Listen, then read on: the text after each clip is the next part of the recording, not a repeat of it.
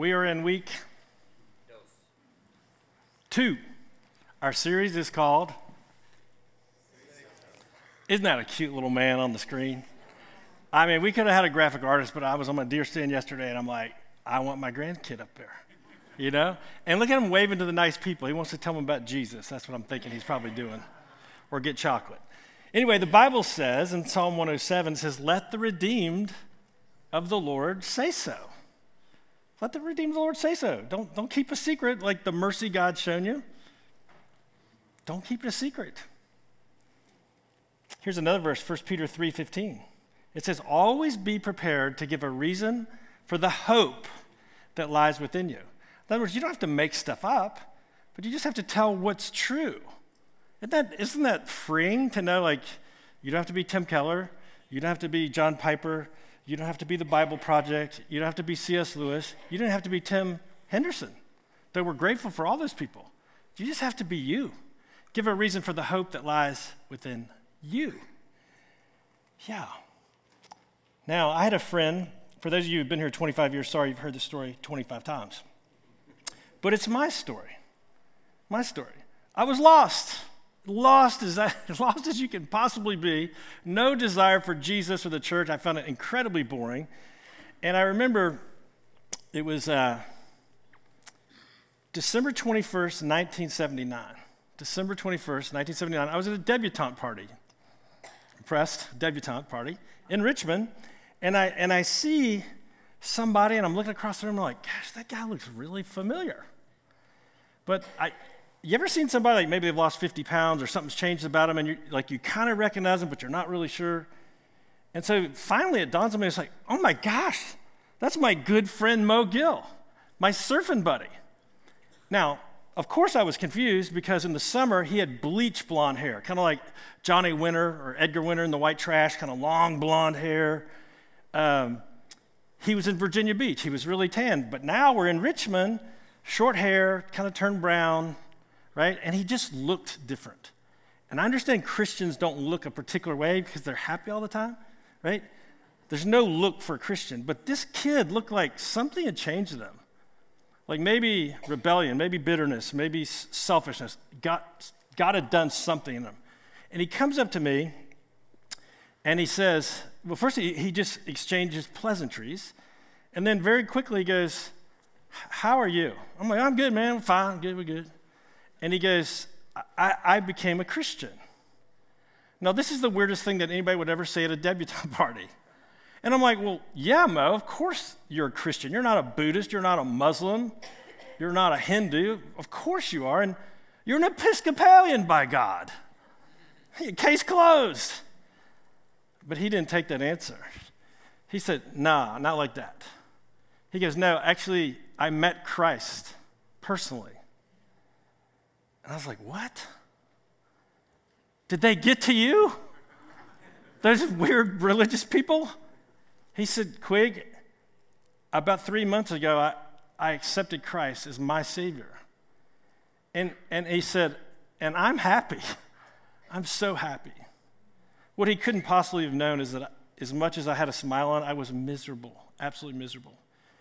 And Mo, instead of going on and on and on, he just said, Quig, I want the same happiness that I have. I want you to have it. And he stopped.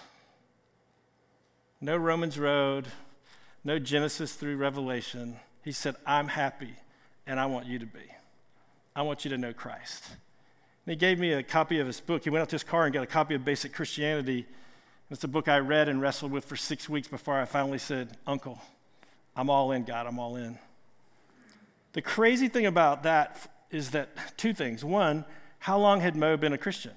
Because the last time I saw Mo, he was actually being taken out of a bar in Virginia Beach. It's a bar we know well. It's called Chicho's, and they'd have all the lifeguards come. I think it's every Thursday. It was kind of a dull night for them. So they'd give us a keg of beer and said, if you drink it fast enough, we'll give you a second one. And for regular customers, it was a shot in a glass, a shot in a beer for $1. So you can imagine people were not well behaved at Chicho's. And I see my buddy, Mo Gill. This is before. He's being carried out by 2 Virginia Beach policemen, long hair, and he was giving them a middle finger salute. That's the last time I saw Mo Gill. And now we're in a different city. His hair's darker, it's short, and some of that stuff had been sucked out of him, and he's telling me about Jesus.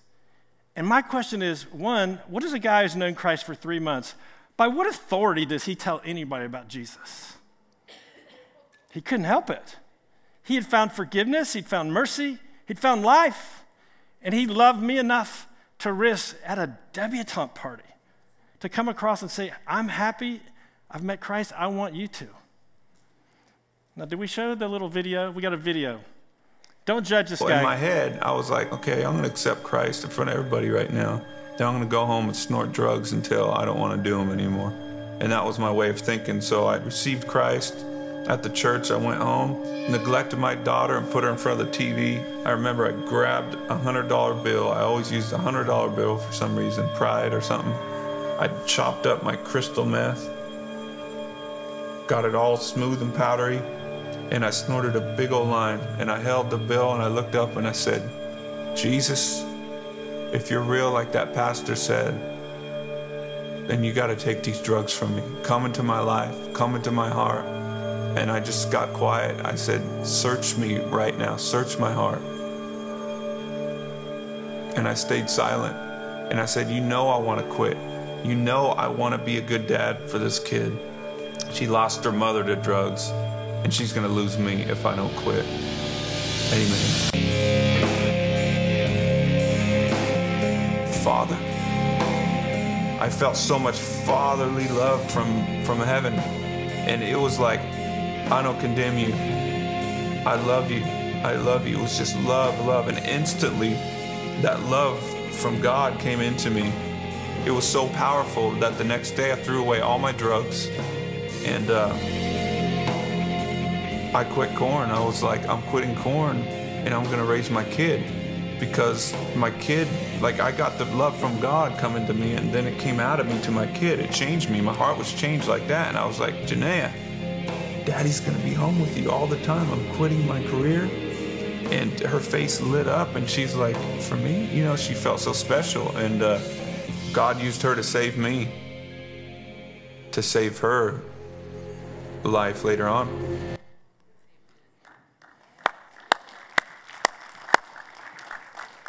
You know what the sick part is? When I first saw that, I'm like, what a freak. Like, what's wrong with that guy? Look at all his tats. Look at his weird hair. What's a Christian look like? Brian Welch is a Christian. He loves Jesus, and he's unashamed to tell you, because he wants you not to be in the grasp of the evil one. Let me tell you, what you're seeing there is somebody who was in the hands of Satan, and he had adulation. He said, you don't know what it's like to stand in front of 50 or 60,000 people, and they all think you're the guitar god, and they worship you. And he had the money, and he had all the drugs, he had everything, but he was miserable. His wife or girlfriend, mother of his child, died of drugs. And he said he stood under a fountain of God's mercy. And he said, that's what I've been searching for my entire life. If that dude has the courage to share his faith, my question is, what about us? What about us? You know the Great Commission, don't you? You know the commands. Like, here it is from Matthew 28. It's actually in all four Gospels. It says, Jesus said, all authority in heaven and on earth has been given to me. Go, therefore, and make disciples, make learners, make disciples of all nations. I want you to baptize them in the name of the Father, Son, and Holy Spirit. I want you to teach them to observe everything I've commanded you. And lo, I am with you always to the end of the age. That's pretty important. It's like some of the last words Jesus said to his followers. So there's no problem with clarity, is there? Like, is that pretty clear to you? Go, therefore, all authority has been given to me. Go, therefore, and make disciples of all nations. Make learners, make people who are going to follow Jesus. Baptizing them in the name of the Father, Son, and Holy Spirit. Teaching them. He doesn't just want people getting saved. He wants to teach them to obey everything I've commanded you. Lo, I'm with you always to the end of the age. So what's the problem? What's the disconnect? Personally, I think God is getting ripped off. I think he gets very little bang for his buck. If you took all the billions of dollars that we spend on churches and programs and organs and cool things and Sunday schools and VBSs and all that, I don't see many of us even sharing the basic hope that lies within us. We've received mercy, but it's like we're hoarding it. The question is why? Well, somebody could say, well, the reason I don't share the hope that lies within me is because I didn't know there was a command. Oh, please. It's in all four Gospels, right? So we can't really use that excuse that we're unaware of the command. You've heard it today, if nothing else. You've heard it. There's a command. Go make disciples. Well, why else might we not do what the Lord commanded us? Well, maybe we're afraid that we're not qualified. Hey, man, I got 7 years of seminary. I took Hebrew, I took Greek, and you put me down with somebody who's really smart and unsaved, and I start getting the jitters. Because I think maybe he or she is smarter than me, and they're going to ask a question I don't know, so I'll just wait until they ask me something easy. I'll let Tim do it. I'll let John Piper do it. I'll let C.S. Lewis. I'll let the Bible Project do it. I'll let somebody else do it. Because even after 7 years of seminary, right? Does this clarify some things? It's not the number of years. Mo Gill had known Christ for 3 months. Some of us are unaware of the command. Some are fearful. Number 3, some of us really just don't love our friends. That's what it boils down to. It's like a selfishness. We just, bottom line, do not love our friends. Because if we loved them, we would at least share the hope that we have in Christ, the mercy we've received. Related to that is maybe we're just lazy, right? I don't want to do it because I don't want to do it. We're just lazy. But I think the 5th reason may be the main reason. We're just afraid we're going to lose our friend.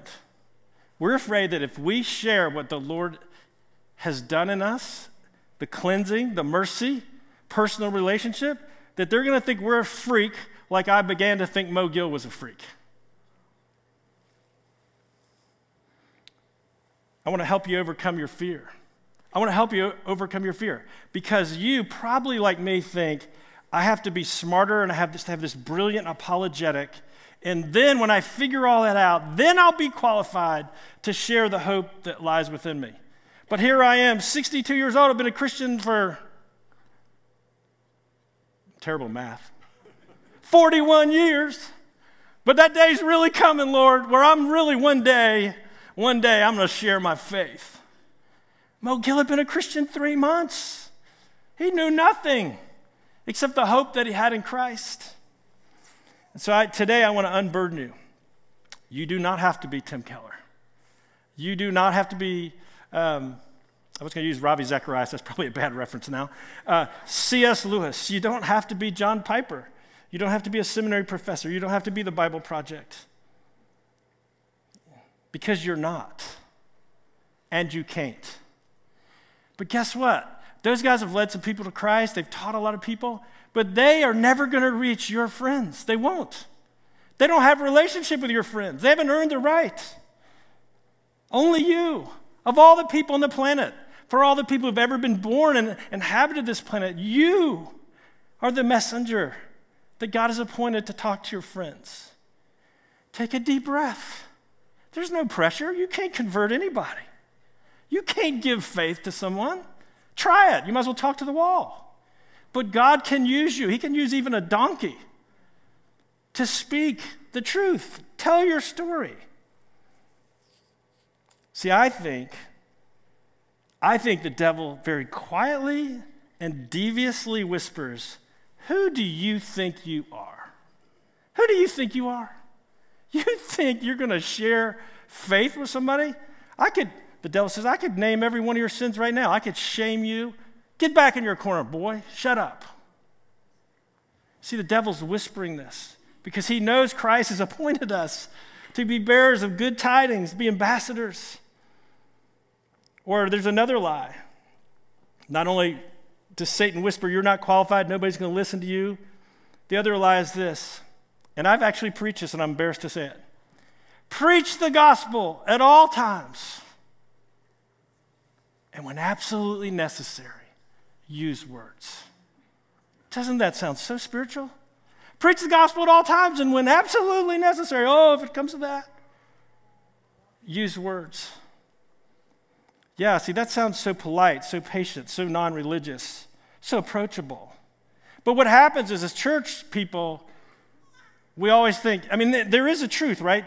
People, when they see your good deeds, they give glory to your Father in heaven, right? You're a light on a hill.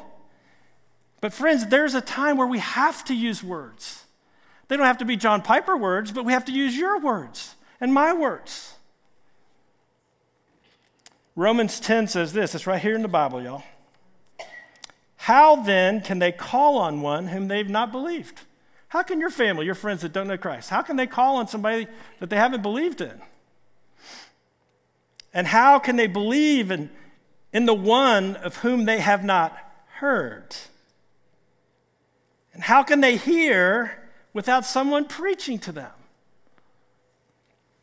And how can anyone preach unless they're sent? As it's written, how beautiful are the feet of those who bring good news. Friends, there is a time to speak. As a church, we need to realize we don't need to yell at people. We don't need to be an apologist. We have to give a reason for the hope that lies within us. We just have to tell the truth. So unburden yourself of the heavy lifting. Recognize that the Holy Spirit will do the work if you simply put your big toe into the circle. If you simply step forward in love and say, I don't know much, but I used to be blind and now I see. Don't embellish, just tell the truth. Now let's look in Scripture. Do you have your Bible or a Bible app? We're in John 1. I want to give you two biblical examples. John 1. All right, let's just begin at verse 35 real quick. It says, the next day, John 1:35, the next day, again, John was standing with two of his disciples. That's John the Baptist. He was standing with two of his disciples, and he looked at Jesus as he walked by, and he said, behold, the Lamb of God. The two disciples heard him say this, and they followed Jesus. And Jesus turned and saw them following, and he said to them, who are you seeking? And they said, Rabbi, which means teacher, where are you staying? And he said, come and you will see. And so they came to see, and they saw where Jesus was staying, and they stayed with him that day, for it was the 10th hour. And this is the verse I want you to grab. And then one of the two who heard John the Baptist speak and followed Jesus was Andrew, right? One of the two that heard this good news about the Lamb of God was a man named Andrew.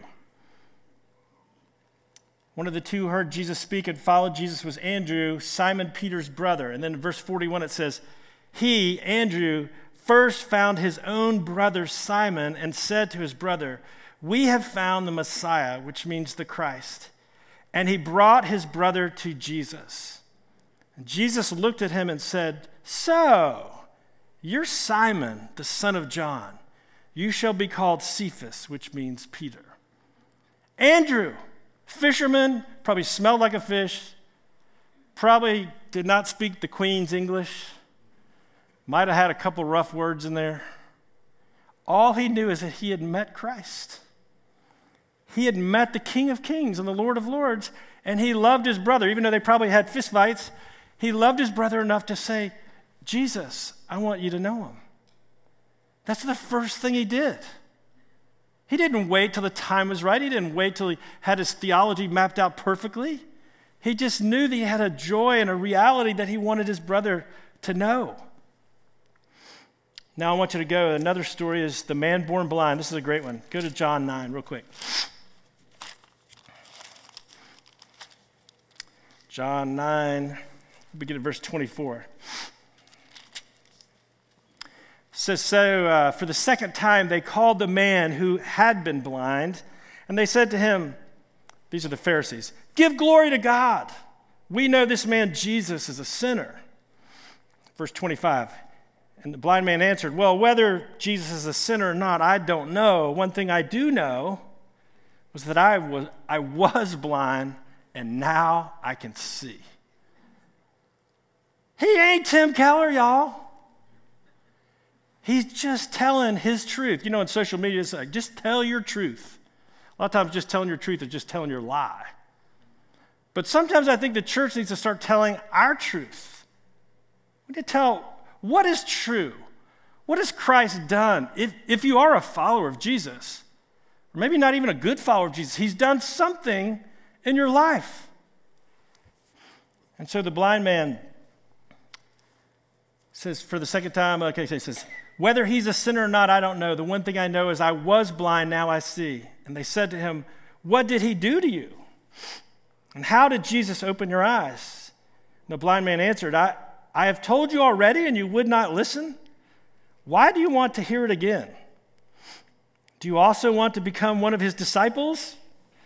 I love this. Like the guy he's not afraid at all. He's bold and he's trying to convert them, just like Paul before King Agrippa. The man answered, this is an amazing thing. You do not know where Jesus comes from, yet he opened my eyes? Are you kidding me?